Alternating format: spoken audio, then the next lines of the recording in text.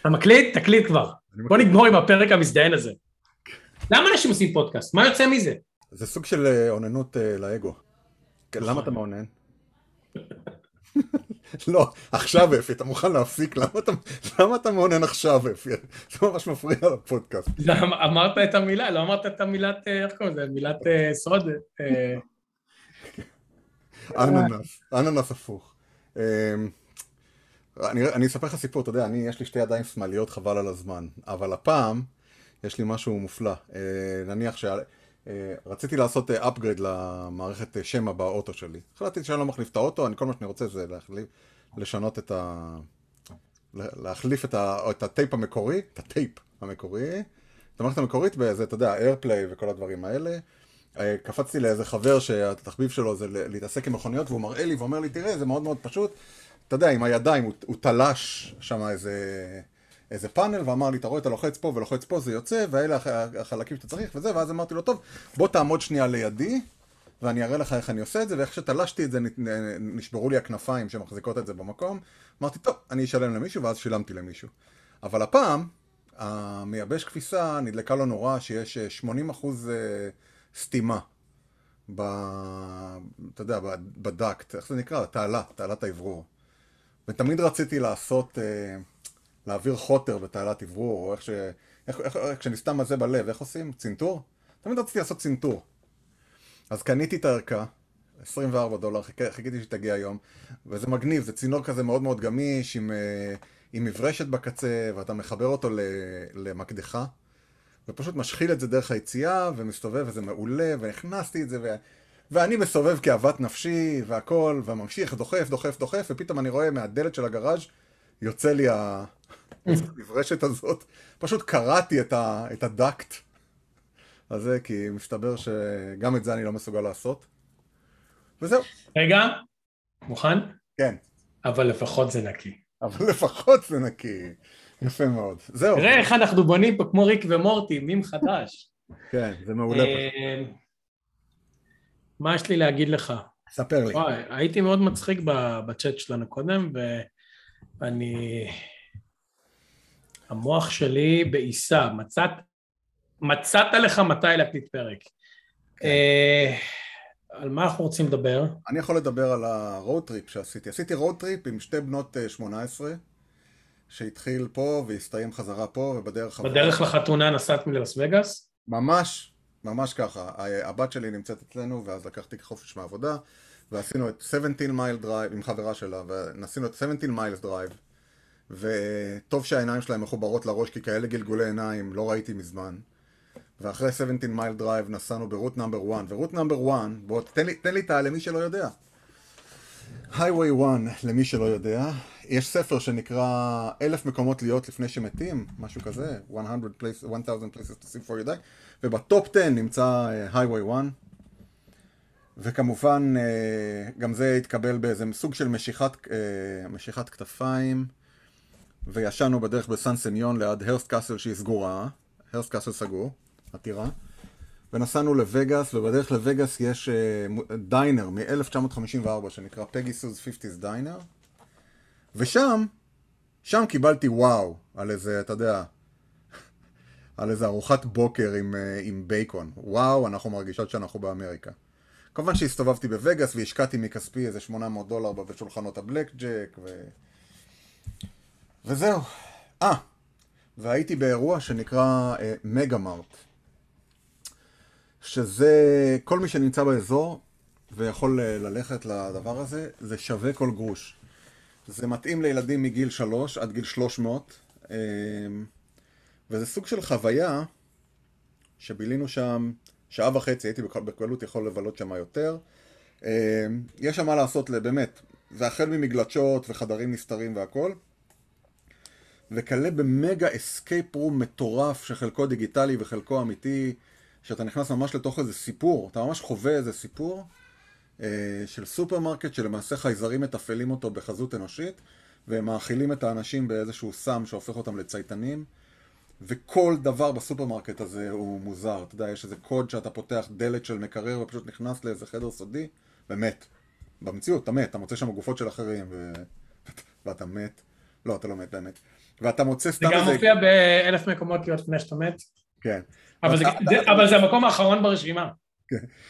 יש איזה גרפיטי שהוא מספר טלפון, ואתה מרים שם את הטלפון שנמצא על הקיר ומחייג לשם ומגיע למחלקת ה-HR של מגה-מארט, ופתרתי בסך הכל 3 חידות מתוך בטח יש שם מאות.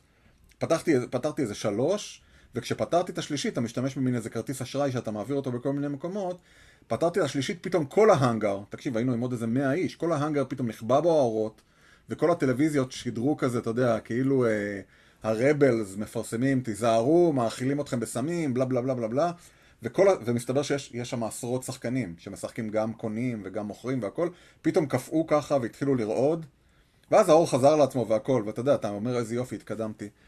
פשוט מדהים, מדהים, וזה מגלשות בין 3 קומות, וסתם איזה חור שאתה זוכה לתוכו בתוך פח אשפה, ואתה מגיע לאיזה 2 קומות מעל, קצת קלסטרופובי, פנטסטי. ממש ממש מוצלח, ואז נסענו ליוניברסל סטודיוס, וחזרנו, וזהו, זה היה 6 ימים עמוסים, שכואב לי התחת מלנהוג. איך עבר עליך השבוע האחרון, אפי? היה לי את השבוע החופש הכי לא דיסקונקטד שהיה לי. לא תוך דיסקונקטד? כל מה זה אומר? הייתי נורא מחובר לעבודה. אוקיי. לפחות עשיתי את זה. מה? מה חופש בזה? לא אמרתי את זה בגאווה. אוקיי. היינו בסן דייגו. כן. נסענו מפה, מה שנקרא מעלה בלמונט החדשה, לסנטה ברברה. סנטה ברברה? שאני אמריקאית. כן. זה מקום נחמד מאוד, מאוד יפה. הייתם במוזיאון הילדים שם בסנטה ברברה? אקסיום, איך שקוראים לו? לא, כי מבחינתנו זה כדי לטחון 10 שעות נהיגה ביום, כלומר ניסע 5 לסנטה ברברה, נעשה שם את האחרי צהריים עד לילה, מסעדה טובה, מסעדת טאפסים טובה, נהיה בים, ואחרי זה בצהריים למחרת, אחרי שקצת תיארנו בסנטה ברברה, לא כזה איזי. לא רצינו חופשה של הישגיות, אלא חופשה של כאילו לוז הרבה יותר משוחרר, כן. ואז משם נסענו ללגולנד, שבתוכנית שעברה אמרתי לי, אחרי שתבקר תגיד לי. אני חושב שזה היה מושלם. אוקיי, יפה. כאילו, פסיק שלילי אני לא יכול להגיד על כל היומיים האלה. ישנו במלון הקאסל הזה שנראה כמו הטירות לגו. כן. היית בזה ישנת? לא. אז במלון הזה הכל לגו בפנים, וגם המלון נראה לגו מבחוץ, והחדרים עצמם הם נראים כמו חדר לגו, כולל המיטות והזה, ויש לך כל מיני דברים, ויש לחפש את המטמון בתוך המלון הזה, שאתה עושה לחפש את המטמון, מקבל קוד, יש לך כספת בחדר מלגו, שאתה פותח, ואז בפנים יש, תשלים את מי שאתה חסר. פרונקל, לא יודע, מה יש? מלגו, כן. יש בפנים לגו, ואז אתה בא לשכב במיטה, ואתה קולט שיש מדפים, ועל המדפים יש כל מיני יצורים כאלה מלגו, ואם אתה מפעיל איזה סוויץ', אז יש את הלדים האלה של הלגו, ואז אתה מסתכל מחוץ לחלון, ויש כמו חצר משחקים כאילו, שהיא בתוך המבואה, שם על המלון שבנוי כמו טירה, כמו ריבוע, ושם יש ליצן לגו. מבשר, אוקיי. כן, ויש בריכה, ובבריכה יש קוביות שצפות, לגו. אוקיי. ואז אתה הולך ללגולנד, ויש שם מלא לגו, ומתקן עם לגו שעושה לופים באוויר, וקרוסלת לגו, ולגו נינג'ה, ולגו סימולציות, והיה שם, היה מאוד כיף, ואז למחרת אמרנו לעשות את הפארק מים, כי היום נחמד כזה, אז היה פארק מים, והפארק מים הכל לגו, ויש לך בריכה עם לגו בתוכה, ועוד לגו, ומלא לגו. וואלה. כן, אגב, התוכנית היא בחסות דופלו. אמרו שישלמו לנו per impression של המילה לגו. לא, היה ממש טוב. באמת היה אחלה, מאוד נהנינו. בסוף היום הראשון, אז רצינו לאכול, אבל כל האוכל שם זה אוכל עדיין, גם במלון, שהוא אוכל אוכל אמריקאי. כן, מטוגן. מטוגן, מגיל זה וזה, ואמרנו, לא, אנחנו פה, תראה, אנחנו פריקים של בריאות. אז אמרנו, ניסה לחפש לאכול משהו. אז חיפשנו סושי, נסענו איזה מקום לאושן סייד, איזה חור שם ליד, יושבים בסושי. מזמינים סושי כזה one star כזה, אתה יודע, $1. כן. ויושבים בחוץ, כי קורונה בכל זאת, אם אפשר לשבת בחוץ, יושבים בחוץ. מתחילים לאכול, ואז מגיע מישהו, השעה כבר ערב, כאילו לא חושך, אבל אין מצב למשקפי שמש, הוא עם משקפי שמש וכובע, נראה ממש מוזר, ואני קולט של הזרוע שלו, יש 3 צלבים, וזה הצלבים האלה שהם כמו של הלופטוואפה, הצלבים, כאילו הם כמו פלוס. כן. ואז עשיתי גוגל, אמרתי, אוקיי, הוא white supremacy, אז הוא כזה מתיישב לידינו, והמלצרית באה אליו, מה אתה רוצה לאכול? הוא יושב, וקולטים שיש לו בעיה, ואז הוא אומר, אנחנו מדברים בעברית, הוא אומר, can I get another table? I don't like the vibe around me. אז אני לא אומר כלום, וליטל אמרתי, אתה כל הזמן מסתכל, אתה נראה נורא דרוך. אמרתי לה כלום, אז היא אומרת, מה זה האיש? אז אמרתי, סתמי בפה, אל תסתובבי. כאילו, בלי קשר עין, נראה לי שיש לנו פה נאצי. זה תראה שיש ריאליטי כזה, נאצי בהפתעה. אתה עושה דברים בנאליים בחיים, ואז פתאום, בתור זה יש נאצי. כן, אתה הולך לפרוקטולוג, הוא אומר לך, תשתעל יהודי, אתה כזה, מה? בקיצור, אז הוא יושב שם הנאצי הזה, והוא נורא מוזר, אז היא מעבירה אותו למקום אחר, והוא מזמין בירה, והוא מאוד מוזר, הוא מדבר על עצמו, על בן לאדן ו-9/11, וזה לעצמו, והוא שם מוזיקת מטל בטלפון, ואתה מבין, לא רק שהוא נאצי, הוא נאצי לא רצ... לא סתם הוא נאצי ולא במקרה. זהו, הוא לא רציונצלי, או מה שזה לא יהיה, לא חשבתי על זה. לא רציונצלי. איפה הנאצים של פעם? האלה תוכניות היו מסודרים. אתה חושב שהנאצי הזה היה איזה ניסוי של דן אריאלי? פעם אחת לשים אותך ליד נאצי, פעם אחת לא לשים אותך ליד נאצי, ואז להשתמש בתוצאות שמישהו אחר כתב או משהו? לא, אני חושב שאם כבר דן אריאלי היה מספר שהוא מכיר נאצי, זה הנאצי הזה. כי זה נאצי מזויף!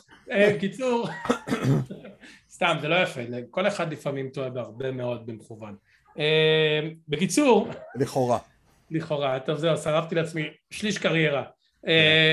בכל מקרה, אז הוא שם, והוא מדבר על זה, ואז אחד האמריקאים שם, זה 2 אמריקאים מבוגרים כאלה, אומרים לו, וואו, your sushi looks great, אנשים נורא נחמדים, אתה יודע, בסארט קליפורניה, עוד יותר מפה, ואז הוא אומר לו, what sushi are you having? אז הוא אומר לו, mind your own fucking business. אז לא רק שהוא שונא יהודים, כי הם בוודאות לא יהודים, הם נראו לא יהודים. ואז אני לוקח את אלכס לשירותים, וקצת שואל לי אס-אמסים, תקשיבו, דפוק בראש, הוא שואל אותה אם יש להם הנחה לחיילים, כאילו, do you have like, כי אתה יודע, בסן דייגו חצי עולם שם זה חיילים, ואז היא אומרת לו, אני מסתרת, לא, כי מאיפה הבאת הנחה לחיילים, אתה בחביתה הזאת של ההיא בקסומת קסטינה, פופאי לחייל, ואז, תשמע לך, זה לא כתוב, אני פשוט בשבום. אז היא אומרת לו, לא, אז הוא אומר, oh, thank you so much for your service. ככה הוא אומר לו. הוא כאילו עצבני, ואז הוא אומר לה, you know that my girlfriend died. And I killed her. Wait, what day is it today? אז הוא אומר, but that's no, she didn't die okay. yet.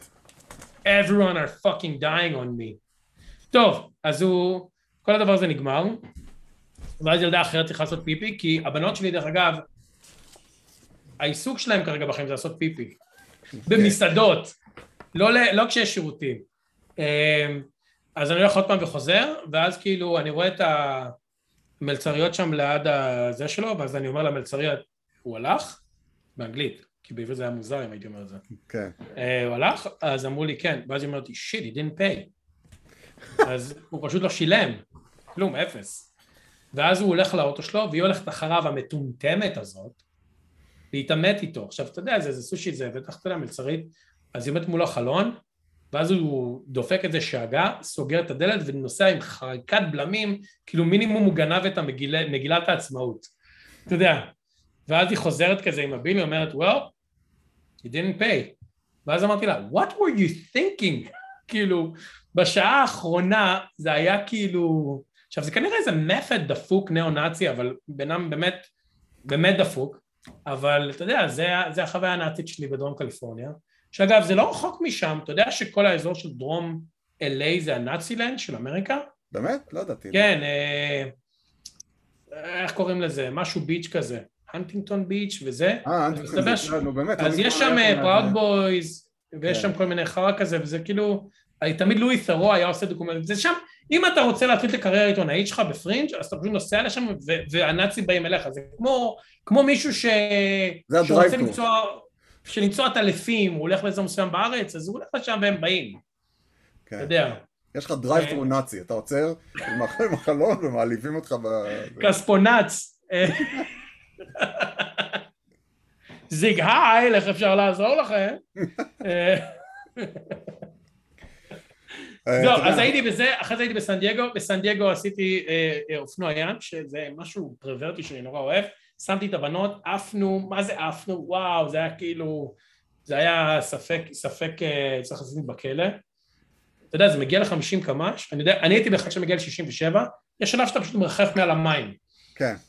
ואז טיפה לפנות, ואז פוף, אתה לא רואה את האופנוע, ואתה פשוט מופיע באזור אחר באוקיינוס, לא באוקיינוס, בביי, אבל סן דייגו מקסימה וכיפית. כן. ההומלסים שם שונים מפה. הם הרבה יותר צ'יל. לא, כי יש להם ים, חם יחסית. אתה רואה שההומלסים פה כאילו התרע גורלם, הם פה כי הם ויתרו. קר, מעונן, זה, אבל כנראה יש פה איזה יחסים סוציאליים וכאלה, ואתה יודע, להיות הומלס בסן פרנסיסקו זה לא נעים, תמיד קודר, קר, מגעיל, אפרורי, בסן דייגו, הם לא הומלס, אתה לא בטוח אם זה הומלס או מישהו בנופש. באמת, הם כאילו, אתה רואה אותם בים, בחוף, הם מגיעים מאופניים, אתה רואה, הוא הזכיר אותם, ואז אתה אומר, רגע, הוא לא הזכיר אותם. האוהל הזה הוא, ויש גם הרבה את ה-RVs האלה, ב-RV פארקס, אז זה כאילו חצי אנשים שעצרו פה, וחצי אנשים שעצרו פה הרבה זמן. אז זהו, היה נורא כיף בסן דייגו, ואז חזרנו, היינו בסולוונג, סולוונג זה עיירה דנית ציורית, שדיברנו עליה בטח לפני כמה עונות, שנמצאת מחוץ לאגם קצ'ומה או משהו כזה, שהוא היה אגם ענק, והוא עכשיו קטן, כי יש בצורת, כבר איזה כמה שנים, וישבנו במסעדה איטלקית, שהייתה סופר כאילו ביילט נורא גבוהה, ומי ישב לידינו אם לא? אלפרד הנקוק, איינשטיין, אדולף. הבן שלו. ישב לידינו הבחור מאול ספייס. הקודם, זה שאומר, look at your man, no, look at me.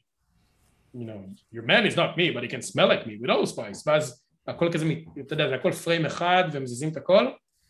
קוראים לו שם עם רקע ערבי, הוא מוסלמי במקור, אבל זה היה מגניב, ואז אני כל פעם מגניב מבט כזה, והוא קולט שאני מגניב מבט, ועשיתי סלפי לשלוח לך תמונה של, היי, תראה מי יושב לידי, ורואים אותו מסתכל לתוך העדשה שלי, שזה נורא מביך. כן, הוא בוודאות זיהה את זה, גבר. לא, הוא זיהה את זה, אבל הוא היה כזה אחד כזה, הוא כזה שעצם, הוא כזה, hello, look at your man, look at me. זהו, ואז עשינו הביתה. הייתה אחלה חופשה, היה יותר עבודה ממה שרציתי שיקרה בזמן החופשה, אבל חוץ מזה, לא היה עשן, הבנתי שגם אני וגם אתה ברחנו מהעשן בזמן. כן. אולי היה פה עוד נגלה. בוא, אני רוצה לספר, לקחת רגע פן רציני לפודקאסט. ולספר לך על הומלס אחד שאני ראיתי פה בסן פרנסיסקו. היה לו רק $5. זמר לי. אז הוא הלך לזונה וביקש... טוב, לא, אני אגיד לך משהו אחר. כשהייתי, היינו במלון, הייתי מחוץ ליוניברסל, אז קבעתי פגישה עם אחד המאזינים, אני לא אגיד את שמו, ונפגשתי איתו לקפה, וזה היה מקסים, ואתה יודע מה הוא סיפר לי? הוא סיפר לי שהוא בקליפורניה בגללנו. שזה מעניין, אתה יודע, אתה נמצא פה, אתה יודע, אנחנו מקליטים פודקאסט, אתה מעונן, ובסופו של דבר אנחנו משפיעים לאנשים על החיים. הוא סיפר שהוא היה בחלק אחר של ארצות הברית, והיה נורא נורא קר, וכל הזמן שמע אותנו איזה כיף בקליפורניה והכל, שאנחנו משוויצים, אז הוא אמר שהוא רוצה להגיע לקליפורניה, והוא נמצא בקליפורניה. אז תומר, אני לא אגיד את השם שלך, אבל זה היה משהו מאוד פרופאונד. זה דבר ראשון. ועוד משהו אחד, מישהו אחר העלה תמונה מעזרא ובניו, ואמר שאני הייתי ההשראה, אתה יודע, יש לי צילום מחזיק זר של... שיפודים, שישליקים, ששליקים.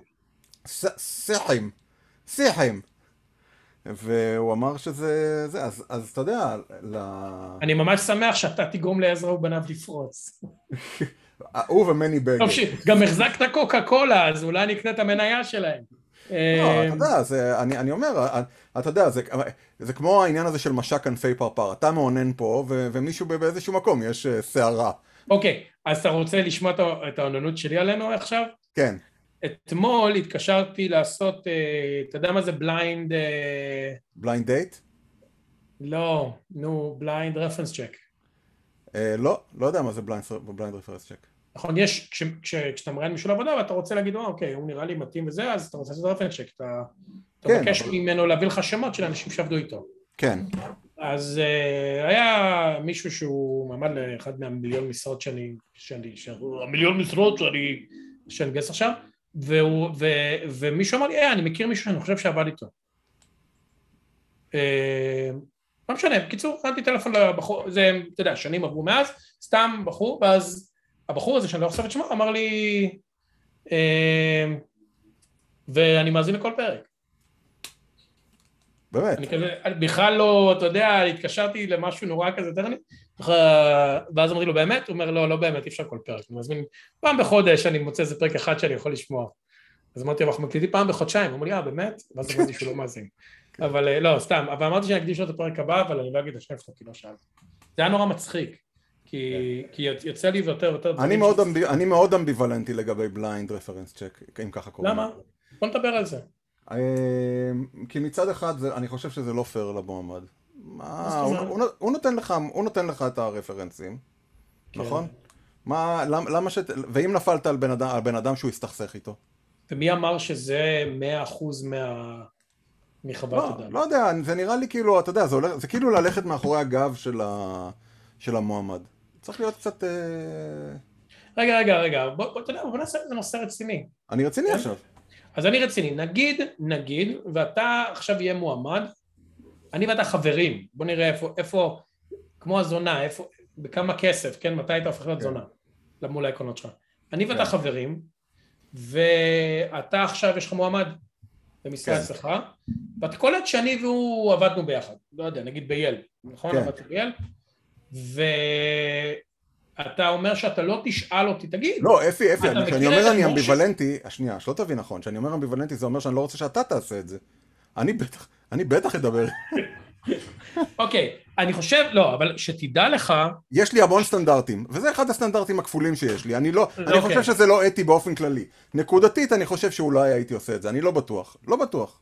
היה לי בעברי, לא במקום עבודה הנוכחי, יש לי מספר פעמים שראיתי מועמד או מועמדת או מועמדים ומלך להם אחלה ברעיונות, ואז אמרתי, נראה לי שעבד עם מישהו מהעממי, והתקשרתי למישהו מהעממי, הוא אומר לי, אומייגאד, תברח מזה כמו מי יש. מה זה מהעממי? מבית ספר עממי? סתם נגיד, אני אומר, אתה יודע, אתה הולך בלינקדין או בפייסבוק, אתה רואה שמחוברים, אתה מרים טלפון, אתה גם מכיר את משה? ואז הוא אומר לך, משה תברח כמו מאש. למה? פיתרו אותו כי הוא רצח בן אדם וקבר אותו בחלבי, ולא בבשרי. אז אתה אומר, וואו, אוקיי. ולפעמים הוא אומר לך, תשמע, נראה לי לא טוב, אז אתה יודע, אתה צריך למשקל את זה. כן. לא, אני אומר, זה פשוט נראה לי לא אתי, להגיד לך. לא, להתקשר, אני אגיד לך מה לא אתי, להתקשר למישהו שעובד עכשיו בארגון שהבן אדם עובד בו, או שמכיר אנשים בארגון שעובד בו, חד משמעית לא. כי זה באמת מעמיד את המועמד בסיכון, זה לא יפה וזה לא לעניין. כן. הרעיון זה לא לדפוק את המועמד, ולא גם, אתה יודע, זה לא גם כלי, זה כלי שאם אתה נפלת על מזל, מה הסיכוי? למה לא? כן, טוב. אוקיי. לשמחתי, ב-90% מהמקרים זה מחמאות. מאוד נדיר שזה כאילו, ההפך, זה נותן לך affirmation לזה של, וואלה, מישהו שעבד עם הבן אדם ממליץ. כן. זה היה מאוד נחמד. אבל הוא דיבר על הפודקאסט, אז... כן, הנה, אז עוד סוג של עוננות. בוא נדבר על הפודקאסט. בוא נדבר עליי. כן, אפי, מה יש איזה מישהו שהוא, מתנגד חיסונים אפשר להגיד? מתנגד לחיסון, אתה לא יודע אם זה לכל החיסונים, אולי הוא מתנגד לחיסון ספציפי. כן, אז אני לא יודע אם נגיד את השם שלו. לא, אל תגיד. ולא יסתבך נספגם, אבל נגיד שקוראים לו, איך קראנו לבן אדם מהדוגמה הקודמת? משה נויבך. שם בדוי. כן, לגמרי המצאתי עכשיו שם. אז משה נויבך, אז כשאתה מסתכל על אדולף נויבך. לא, אני לא רוצה שיגידו שעכשיו אמרנו את זה לפגוע. היטלר, משה היטלר, בוא סתם נעשה משהו שלא יהיה לו איזה קונוטציה. לא שום בכל מקרה, אז כשאתה מסתכל, והוא נורא קולני. פלוגלך. נורא קולני. וכשאתה מסתכל על הפרופיל שלו, אתה אומר, וואלה, מי זה האיש הזה שנורא מסביר שהחיסונים זה מסוכן וזה וזה, והוא סופר, הוא למעלה שם. אז הוא אומר, אז אתה מסתכל על הפרופיל פייסבוק שלו, או פרופיל, אתה יודע, כי הוא פומבי, כן? כן. אז קוראים לו, אז אני מקריא עכשיו את הקורות חיים שלנו, רק משנה את השם. כן. משה נויבך, הוא עבד במשה נויבך, מדריך למזון טבעי בשיטת משה נויבך. אוקיי. המשרה השנייה שלו זה משה נויבך, מתקשר רוחני ורגשי בשיטת... משה נויבך. כן. הוא גם עובד בתור משה נויבך, נטורופט בשיטת... טוני רובינס. לא, משה נויבך. היית קרוב? כן. הכל אני מקריא באמת. אחרי זה הוא משה נויבך, הוא מנטור לחיים טובים בשיטת... משה נויבך. הוא גם משה נויבך, מומחה אינהרציה. אתה יודע מה זה אינהרציה? לא. זה כמו אינהלציה, רק שזה מושך את... בוא, אני חייב לדעת מה זה אינהרציה. חכה. אבל עכשיו אתה אומר, בוא'נה, הוא עשה הרבה דברים, איפה הוא למד איתי? בבית הספר היסודי. הוא למד במכללת משה נויבך. זה בסטאדי שלו. אוקיי. עכשיו, אתה רוצה לשמוע משהו מטורף עוד יותר? מה? איך קוראים לאבא שלו? אדולף אייכמן. משה נויבך הוא ההתחלה של הקיום. הוא בעצם, אתה לא יכול להגיד מה היה לפני ואחרי משה. כן. משה נויבך לימד את משה נויבך להיות משה נויבך. הוא האורובורוס. אתה יודע מה זה אורובורוס? לא, אבל אני רוצה שתגיד לי. אורובורוס זה הנחש שאוכל את זנבו. אתה מכיר את זה ככה זה? לא, אני חושב ההפך. הוא תחילת כליל היצירה, הוא מה שהיה לפני המפץ הגדול. מה היה לפני המפץ הגדול? אם המפץ הגדול הוא ההתחלה. כן. היה המפץ הגדול. כן, אבל אני אומר לך, אורובורוס, שזה הנחש שבולע את זנבו, הוא מייצג את האחדות הבראשיתית, שאומר שלפניו אין כלום. ההתייחסות העצמית, זה אחד מהאבות, איך קראו לזה? ארכיטייפס, בתורה של יאנג, קרל גוסטב יאנג. זה האורובורוס, נו, אני אומר לך, הוא האורובורוס, משה נויבך הוא האורובורוס. משה נויבך, ואני יכול, עכשיו משה נויבך מפרסם פוסטים מאוד מאוד קיצוניים על חיסונים, על זה שהחיילים שעומדים במחסומים, כן. אז התפקיד שלהם זה לראות, ברצינות, לא יודע אם הוא ברצינות או שהוא גאון קומי, סוג של איך קוראים לה הוא, שמת יום אחד, האמריקאי הזה, שהיה בדמות שלו כל הזמן, שג'ים קרי שיחק אותו. אני יודע למי אתה מתכוון, אבל ברח לי השם שלו מהראש. אז הוא כאילו כותב שהחיילים הולכים להרוג אותנו אם לא להתחסן, הוא כותב דברים, אז זה כאילו 5G זה כלום לעומת מה שקורה שם, והוא מאוד מאוד מאוד כאילו אקטיבי, והוא מפרסם על הדברים, אבל אני חושב, תקשיבי, אם משה נויבך, למדת ממשה נויבך, מי זה משה נויבך בעצם? אני אגיד לך מי. הוא הכל ולא כלום. אנחנו משה נויבך. הוא הכל ולא כלום. אתה חושב שכריסטופר נולן בטנט המציא את זה? תחשוב, טנט רק כתוב נויבך, ורואים אותו כזה בפוסטר. נויבך עם הזה הפוך, שאתה קורא את זה בשני הכיוונים, כמו נויבך. טוב, יש לי נושא אחרון, נזכרתי מה רציתי לעשות עליו, אבל האמת שהתוכנית המקורית שלי, שאני אשלח לך את התסריט, ואנחנו נקריא את זה כתסקית, כמו, יש לי רעיון, זה ברצינות. המדע בדיוני. כן, אבל... תקשיב, אני מוכן לעשות את זה, זה פשוט, זה מופלא בעיניי, באמת. אגב, תומר, הבחור שפגשתי, שהוא אנימטור בדיסני, עכשיו, שזה כאילו הפסגה, אתה יודע, אני חושב את הפרק. מהרגע שלא רציתי לחשוף אותו, עברת לשם, עברת למקצוע, אמרת לאיפה, בוא כבר ניתן את הכתובת שלו, חבר'ה, הוא נפגשים אצלו מחר. תקשיב, הוא בחור מקסים, הוא באמת, הוא מהמם, ואני חושב, אתה יודע... לא יודע, עד שאני לא רואה בעיניים, אני לא מאמין. קודם כל, תפסיק לעונן. אוקיי, תומר, סליחה, אנחנו נדבר. אני אשלח לך את זה. אגב, עוננות וכל זה, אתה יודע שגיליתי שכל הכוכבות האלה של הקיי-פופ, הקוריאניות, לא לוחצות את היד למעריצים. אוי, סיפרת לי את זה. טוב, תספר את זה למאזינים. אלא לוחצות את היד דרך איזה מקל כזה שהן מחזיקות, כי יש להם מעריצים שעושים ביד, ואז לוחצים את היד למעריצות כדי שהזרע שלהם ידבק עליהם או משהו כזה. זהו, זה מה שרציתי להגיד. הקיצר, השתמשו בכלי... אולי ניקח את תומר ונכתוב, התסריט שלך הוא גאוני. הוא גאוני, הוא ממש גאוני, כאילו... אז אני מאז שכתבתי לך אותו, הוא עבר איזה 1,000 שדרוגים. אז בוא נעשה באמת תסקית. אני לא אספר אותו עכשיו? לא, אני חושב שכדאי שנעשה מזה תסקית. זה מעולה. זה מעולה, אתה יודע, אפשר לעשות איזה הקראה וכל זה. או שאתה רוצה...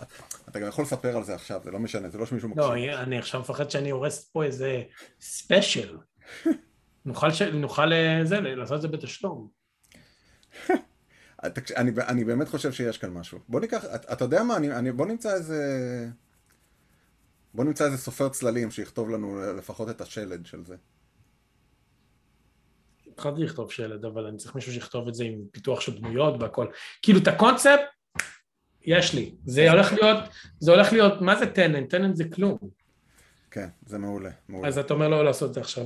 לא לעשות את זה עכשיו. אבל אני רוצה להגיד למאזינים שאני עוד מכיר את התמה, וזה חבל לכם על הזמן. 12 הקופים זה כמו 2 קופים ליד זה. אחי, יש פה כל כך הרבה קופים, אפשר לפתוח ספארי. אפרופו ספארי, כן. הייתי בגן חיות של סן דייגו. נו. בפעם השנייה או השלישית. היית שם? אתה יודע, בטח הייתי. אתה יודע מה הכי אהבתי שם?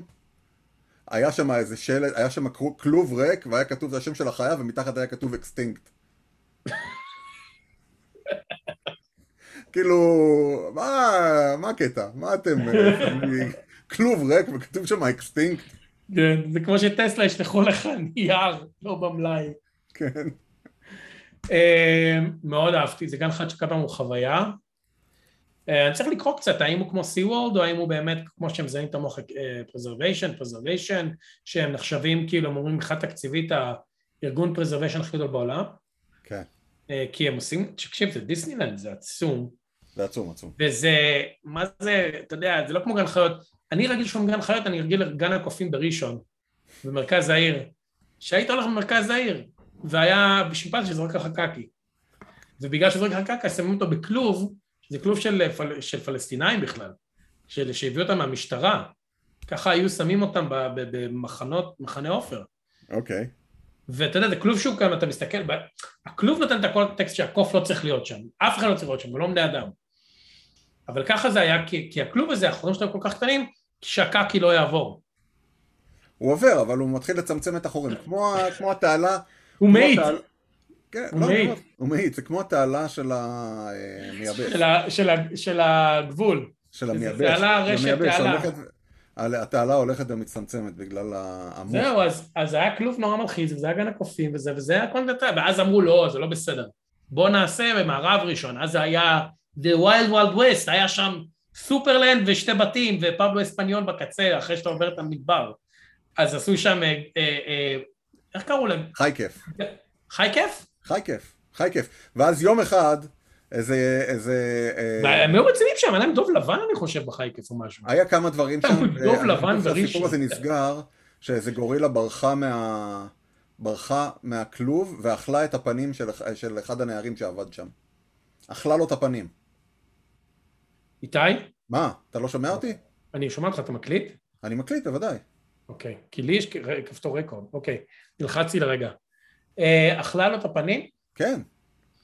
כן, הנה, אתה יודע מה, אני אעשה אפילו גוגל, יכול להיות שאני מדמיין? אני לא חושב שאני מדמיין. קוף, ראשון. פנים תל חי. תקיפה, פנים. בוא נראה. כן, אוקיי. תביעת נזיקין. ביום ה-24 לרביעי 98 השתנו חייו של התובע מן הקצה אל הקצה. במהלך עבודתו בחי כיף הוא הותקף באכזריות על ידי קוף שימפנזה, ננגס בעכוזו, אצבעות משתי ידיו נתלשו ונקטעו, עקוב מרכז פניו נפגעו והוא נותר בעל מום, נכה, חבול ומצולק נפשית ופיזית, עד תום תוחלת חייו. נשמע לי נורא וכואב לי לשמוע את זה. טוב, אני אפסיק לעונן. כן. כן. ואז זה, אוי, זה משהו נורא. טוב, תפסיק להקריא את זה. כן, יש לו... טוב, נו. כמה הוא קיבל? אני לא יודע כמה הוא קיבל, זה הפסק דין. בוא נראה, הנכות בתחום הפסיכיאטרי, הנכות יש לו PTSD, סטטוס מנטלי.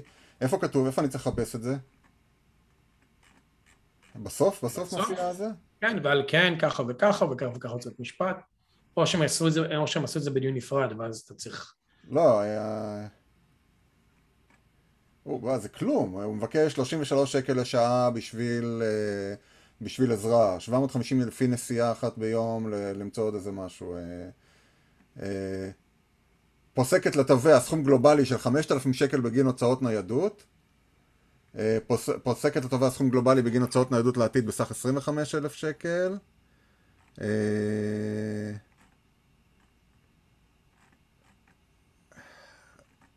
אני לא מבין איפה כל הכסף כאן, זה כאילו מגוחך. 50,000 שקל, לא הוכיח, סכום 20,000 שקל לנכותו הקשה ודברים כאלה, ושימוש במייקאפ. התובעים מבקשים לפסוק לתובע פיצוי בגין כאב וסבל בסכום של 1,280,000. הנה, אוקיי. מגיע למספרים יותר משמעותיים. הפיצוי בגין כאב וסבל הוא 300,000 שקל.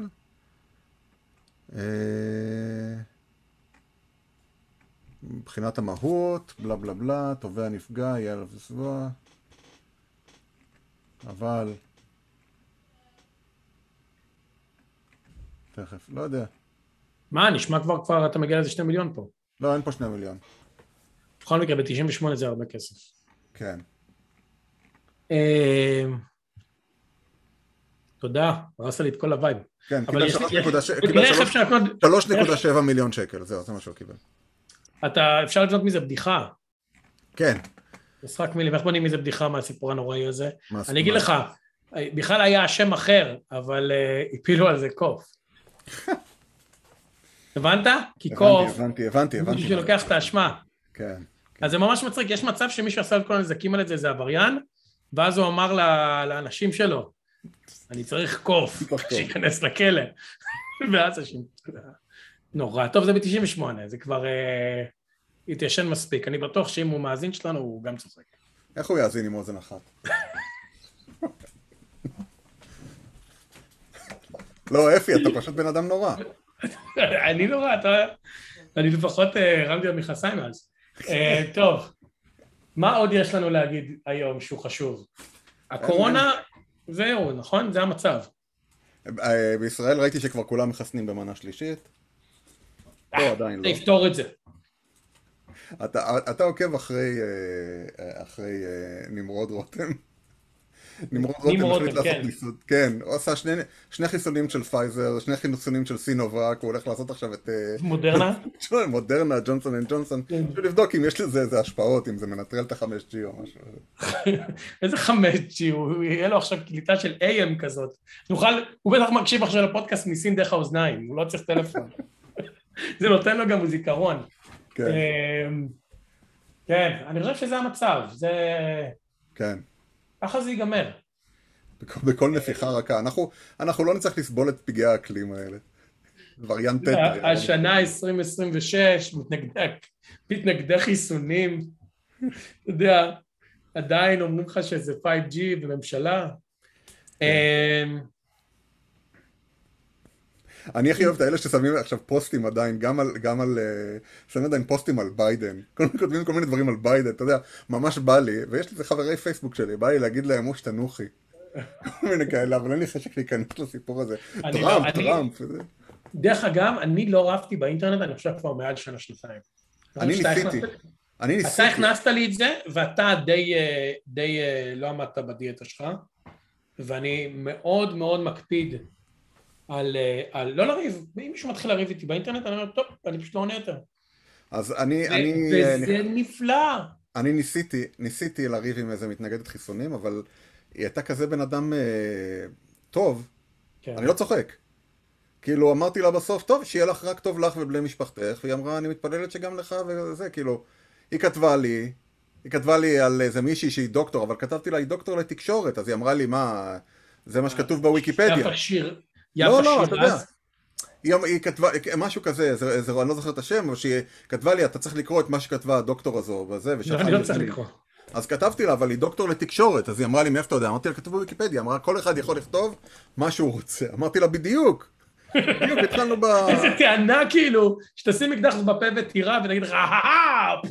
ובסוף אמרתי לה, תקשיבי, זה לא יעזור, אבל באמת אני מקווה שיהיה לך רק טוב, והיא כתבה לי גם לך, מתפללת שגם לך ובני משפחתך, יופי.